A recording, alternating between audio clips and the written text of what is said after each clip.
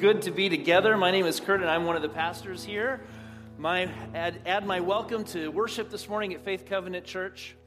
We at Faith Covenant Church, if you've been with us for a while, know that we've been walking what we've been calling the Vitality Pathway. We've been partnering with our denomination, which is the Evangelical Covenant Church, to go on a journey, in essence, doing what we've been singing about, seeking to follow Jesus as his disciples, having a conversation with God through his Holy Spirit, asking about who we are wired to be as a faith community, and how can we be leaning into this call of Jesus to be his disciples, to be his church on the mission field of the Northwest Territories of Washington State in the 21st century. God's calling on our life is to be active in pursuing his mission of love to the world, and vitality, life, is all about seeking him. One of the 10 healthy missional markers that we've looked at, we have them posted on the wall in our lobby and down the hallway, that these are like the vital signs of a healthy, thriving church. And one of those 10 healthy missional markers is what we call a life-transforming walk with Jesus. If you think about what discipleship really is, it's about walking with Jesus on this journey of life and allowing the gift of his Spirit and his mercy and grace and forgiveness to transform us from the inside out so that we can be a blessing to those around us. Some of the things that the denomination says are markers of having a life-transforming walk with Jesus is that as a church, we teach our people how to be attentive to Christ in all circumstances. They say our people understand the radical nature of the message and mission of Jesus and are continually being deconstructed and reconstructed in our own personal lives. That's a challenge, right? Our people are equipped and growing in their ability to use a variety of spiritual growth resources, experience, and communal settings to further their ongoing discipleship to Jesus. One of the ways we've been talking about it here at Faith Covenant Church is that we're recognizing out of this vitality process that discipleship isn't one of the things that we do as a church. It's the one thing that we do. Everything that we do in terms of service and mission and worship and all of the ministries for children and students and our senior friends, all of them are a part about being on this journey with Jesus at every age and stage of life. Everything is about making disciples of Jesus. Now, if you go back historically and you look at the history of the Evangelical Covenant Church, which started as kind of a renewal movement in the Lutheran Church in Sweden back in 1800s, those early covenanters gathered in homes for mutual discipleship, to study God's word, to pray for one another. And they had two questions that they kind of developed. The first one was, where is it written? Because we are a people who believe that God's word is inspired and infallible and is the only rule for faith, doctrine, and conduct, as we say in the covenant literature.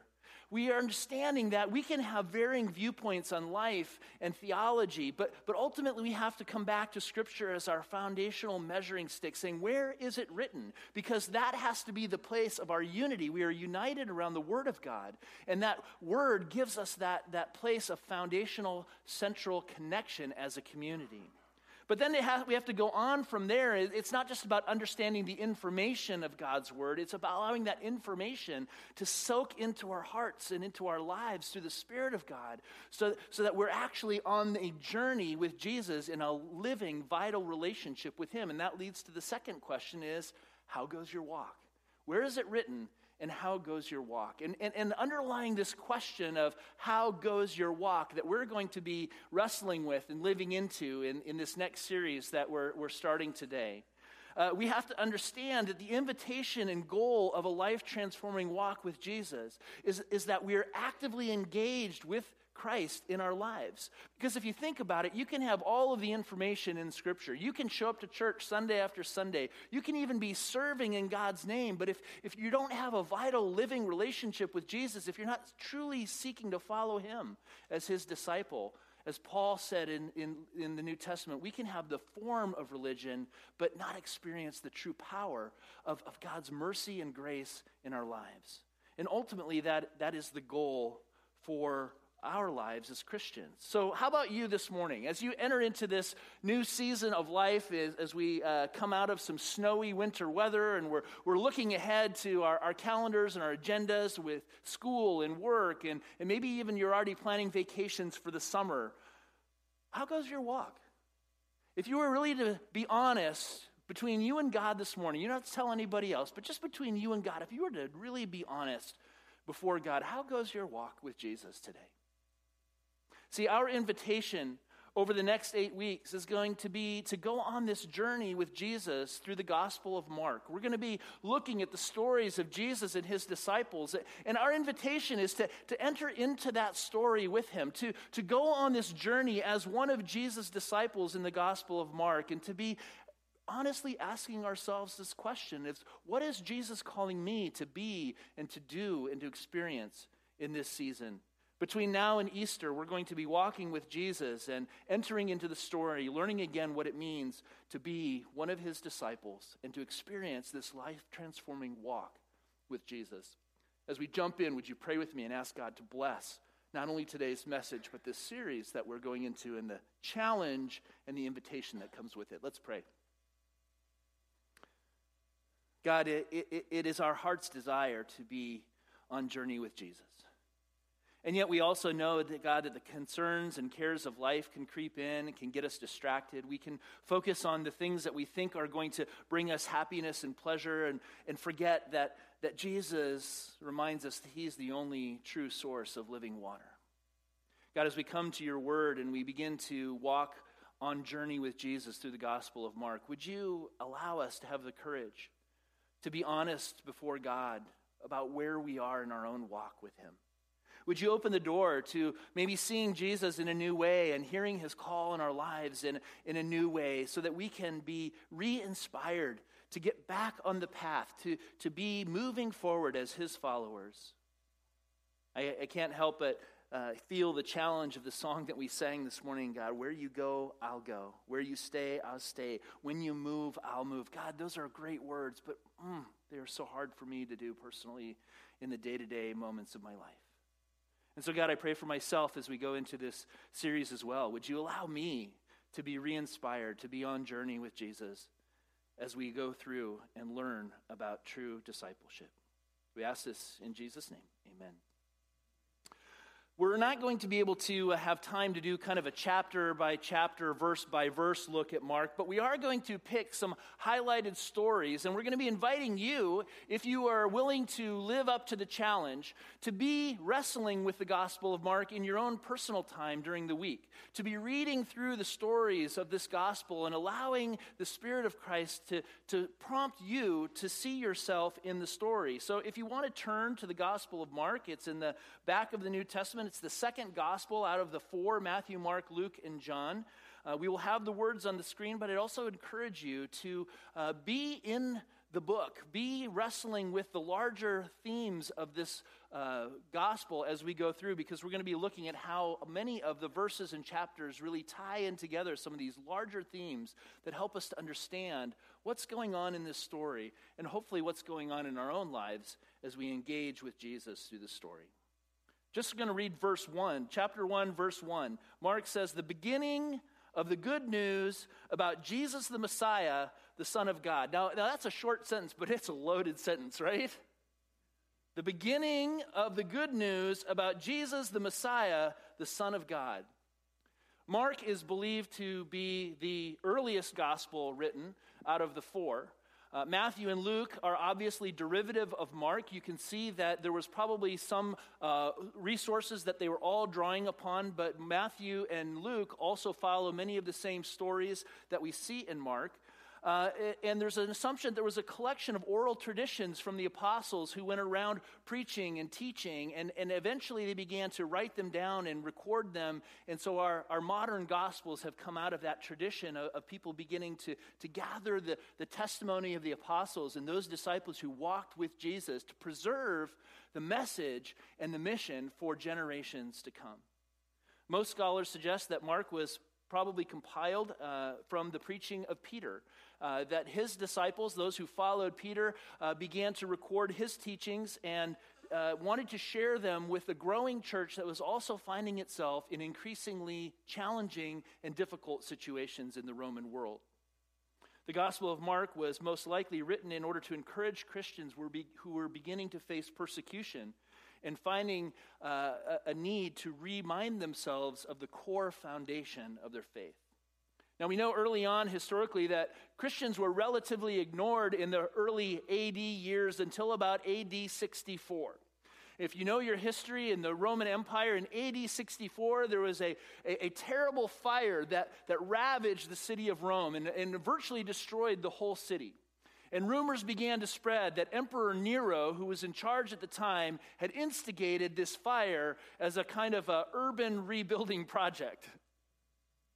Well, Nero, to try and quelch these rumors, began to do everything he could.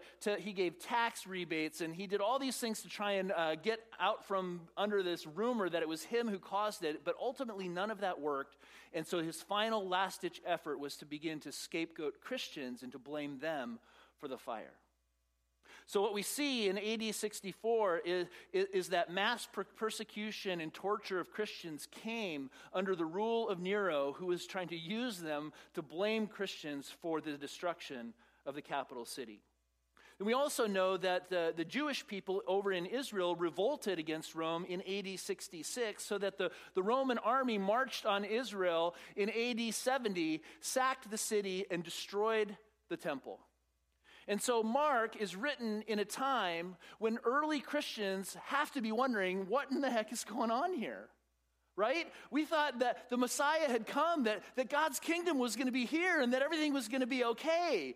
And yet the world seems to be falling apart around us. And so Mark begins to write the stories of the people who walked with Jesus and to remind people of who Jesus was and what does it mean that we are called to enter into this kingdom of God in ways that maybe aren't at first normally what we would expect from a worldly point of view. They were being encouraged to faithful endurance and even in the face of persecution and social unrest to continue to follow through on their call to proclaim the good news of Jesus Christ, that even in the midst of a world seemingly filled with nothing but bad news, the kingdom of God was breaking in, and therefore we can have hope. So let's go back to the gospel and look at the rest of this introduction of Mark's in chapter 1. We're going to start by reading through verse 15 to get this overview of what Mark is wanting us to understand about where he's going with this story of Jesus and his disciples.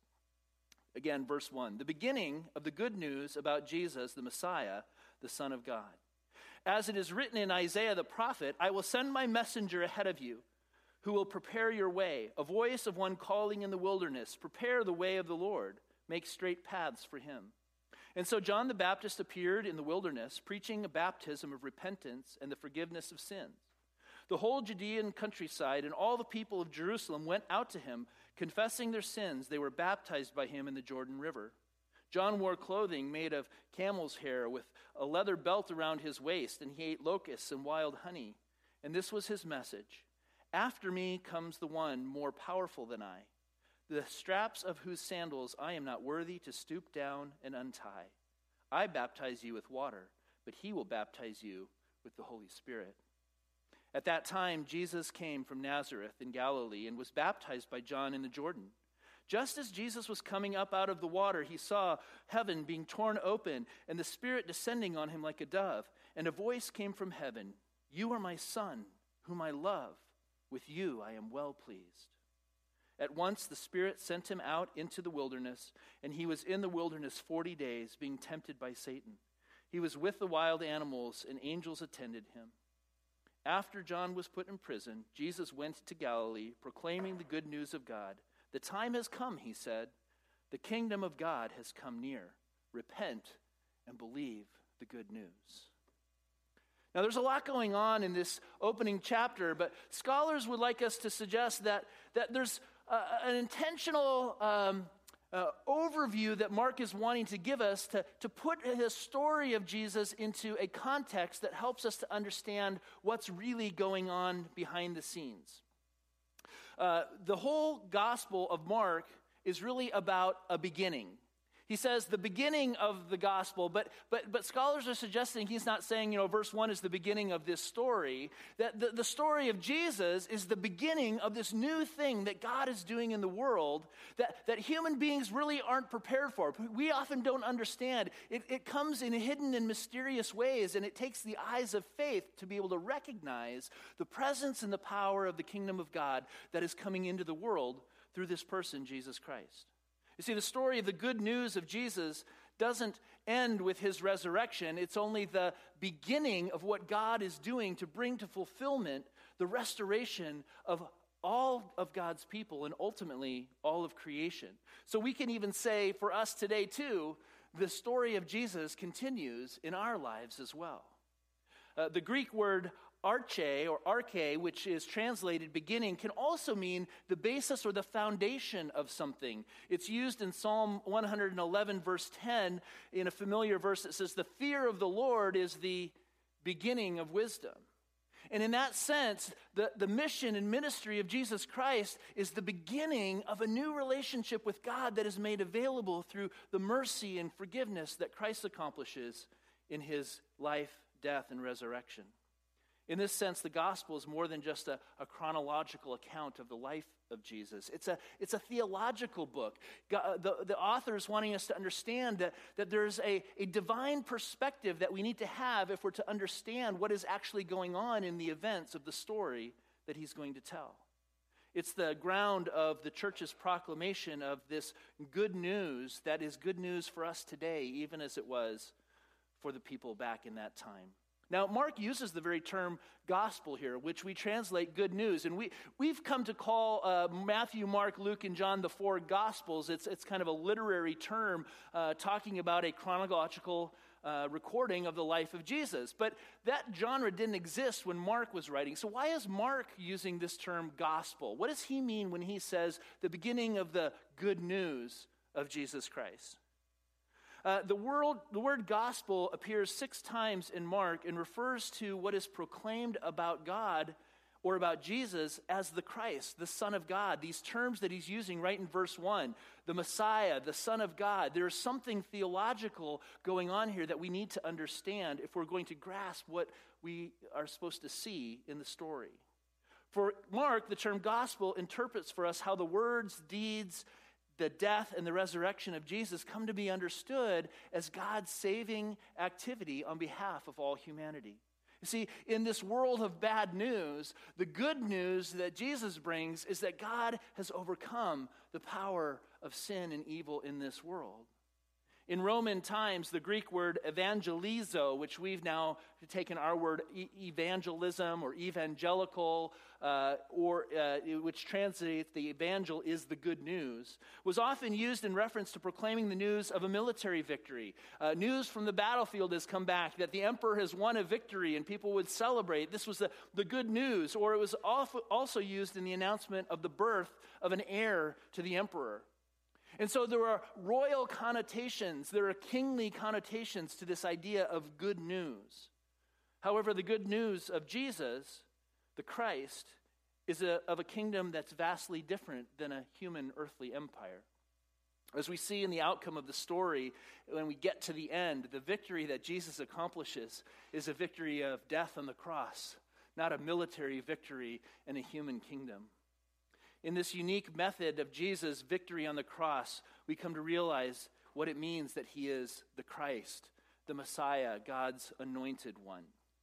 Now, that's the other thing that scholars mention, and I think it'd be fun to take just a moment to talk about this a little bit, because we become so familiar with some of these words that they just kind of roll off our tongue, but we don't really get impacted by them in the way we used to, right?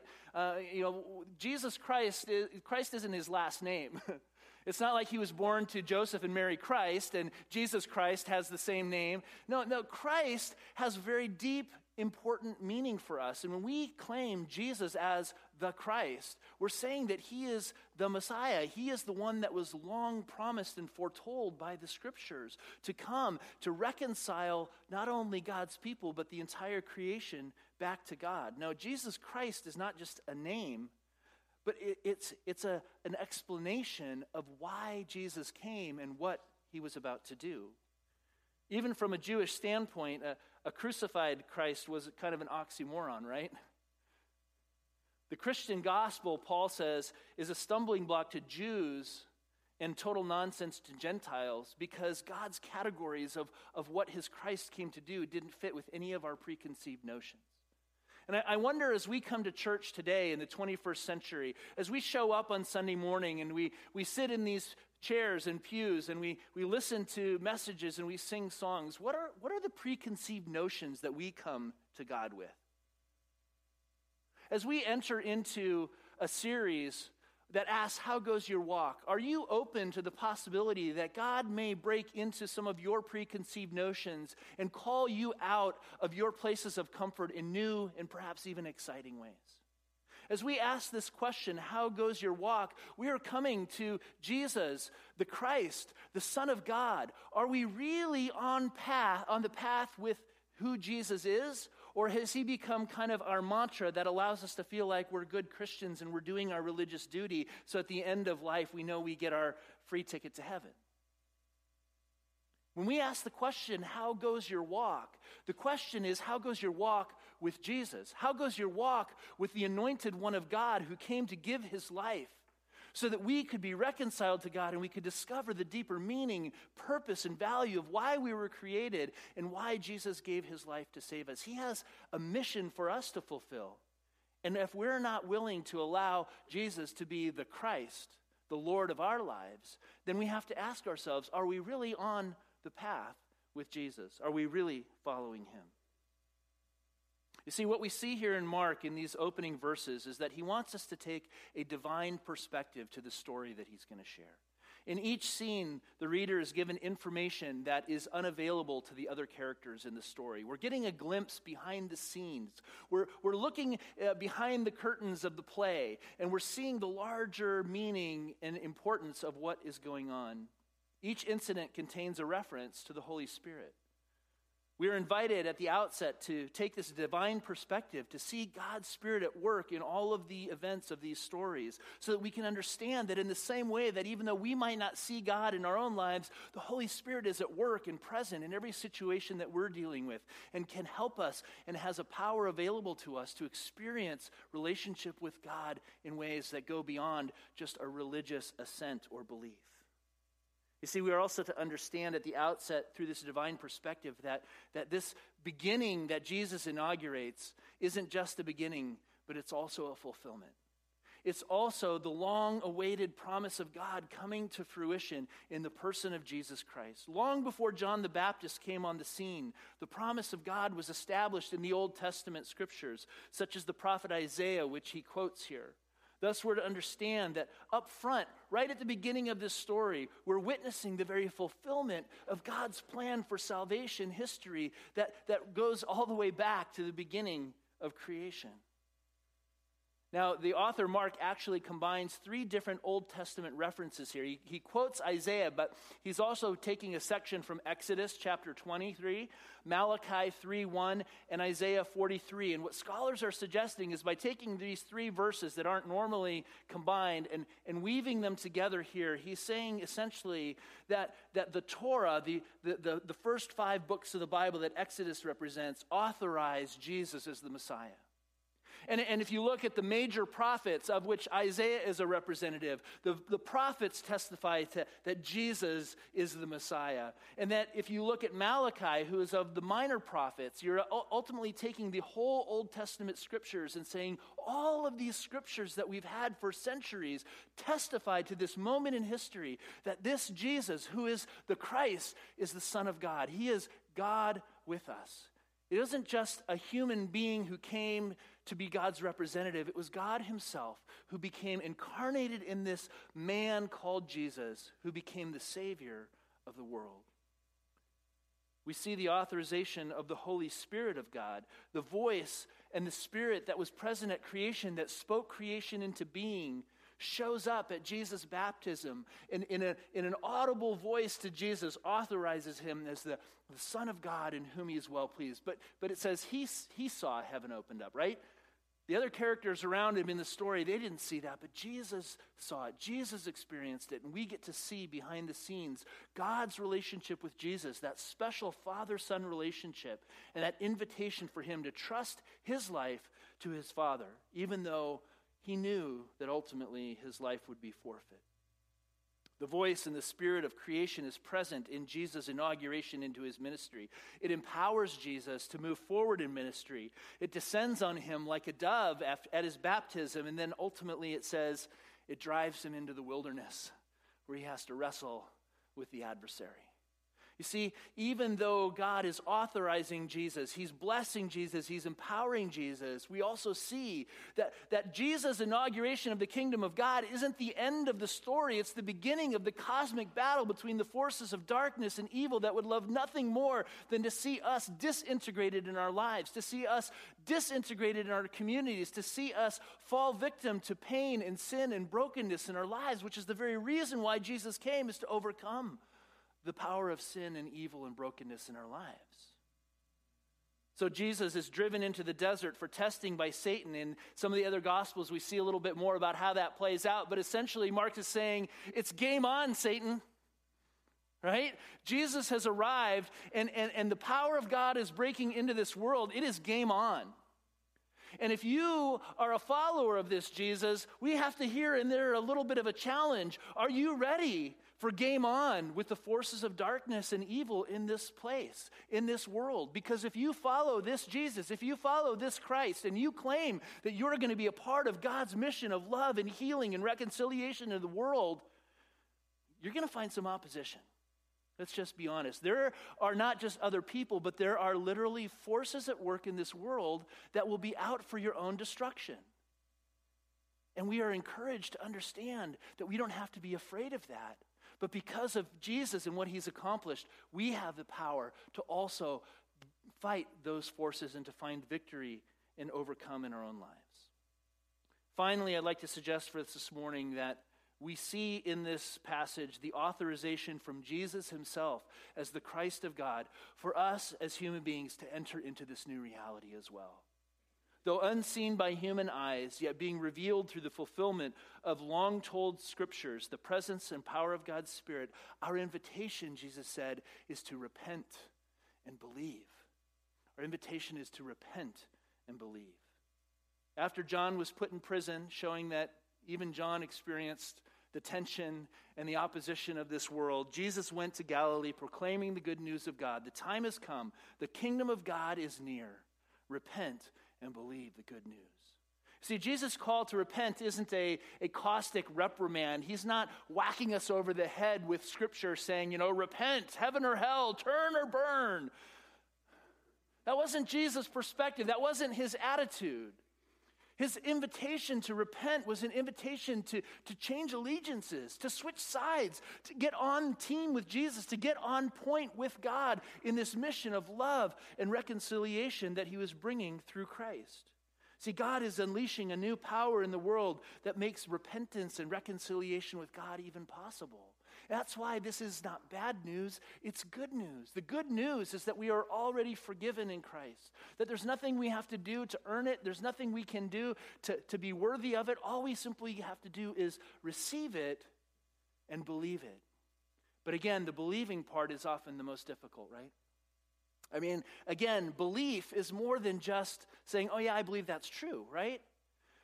What we really believe about life is demonstrated in what? How we live, right? Our true belief about the reality of our life in this world is lived out in the way we actually live our lives. If you want to know what you believe and what you value, right, look at your calendar. Where do you spend your time? Look at your checkbook. Where do you spend your money? Look at the ways that you're using your life. Is it for your own glory or is it for God's glory? Are you serving in Jesus' name? Are you following Jesus as his disciple and his call in your life shapes your sense of identity and what you are created to be and to do? You see, it's the path that Jesus came to walk himself. He came to do the will of his Father. And it's the same path that he invites us to walk with him. It's a pathway that is empowered by the Spirit of God, that seeks first the kingdom of God. and then demonstrates the love and power of God to fulfill his purposes through us, the very salvation and reconciliation of the world. So as we get into this new series, Mark is challenging us right up front here. And I think the challenge question really is, are you on the path? Are you really on the path with Jesus? Are you truly following him as his disciple?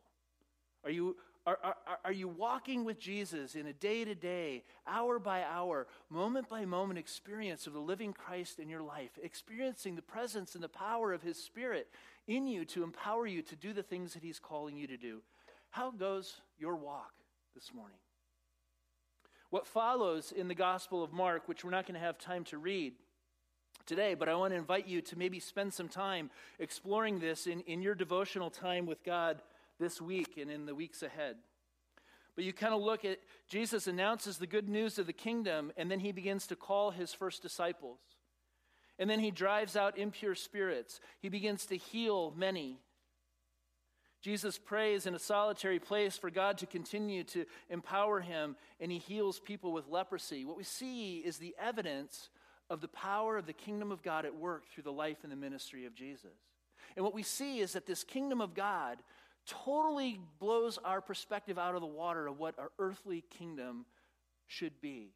And we begin to be redirected that God's mission, God's kingdom is so much broader, so much bigger than we could have hoped for or imagined, and that we get to be a part of that.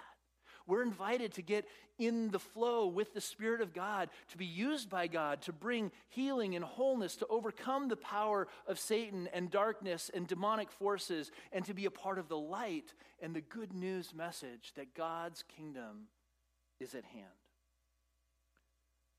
The trusting response of his disciples is to drop everything they're doing and say, I'm with you, Jesus. And we see this kind of immediacy in the Gospel of Mark, right? Everything just happens. And immediately they left. And immediately this happened. And in that sense, it's kind of a fun and exciting action motion picture gospel, right? But we also see the evidence of God's kingdom manifesting itself in the world through these kinds of reconciliation and healing places that allow us to see in here a hope for our own circumstances. When we ask ourselves the challenging question, how goes your walk? Part of the challenge is, how goes your life? Because sometimes it's hard to feel like we're on point with Jesus when things in our life are not going well, when relationships are falling apart, when our careers are not working out, when we're struggling financially, when we're trying to find a sense of the next step in our life and the way ahead isn't clear. When we ask, how goes your walk in those difficult circumstances, I think we're also being invited by the Gospel of Mark to say, you know what? God's kingdom is at hand and is at work in many unseen and unexpected ways.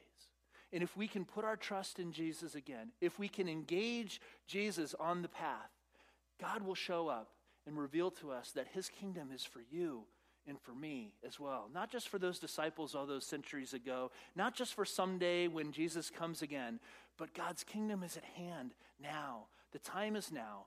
The time is here. Are you ready to get on the journey with Jesus? Let's pray.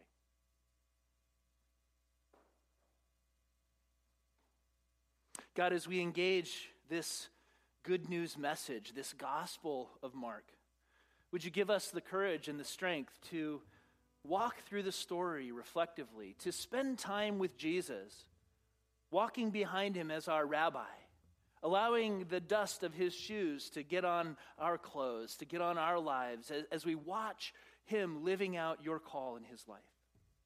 And as we do so, God, would you speak through your Spirit to us about how you want us to be able to live out that same calling, that same mission in our own lives, empowered by the same Spirit that Jesus had that allowed him to not only overcome sin, but even death itself.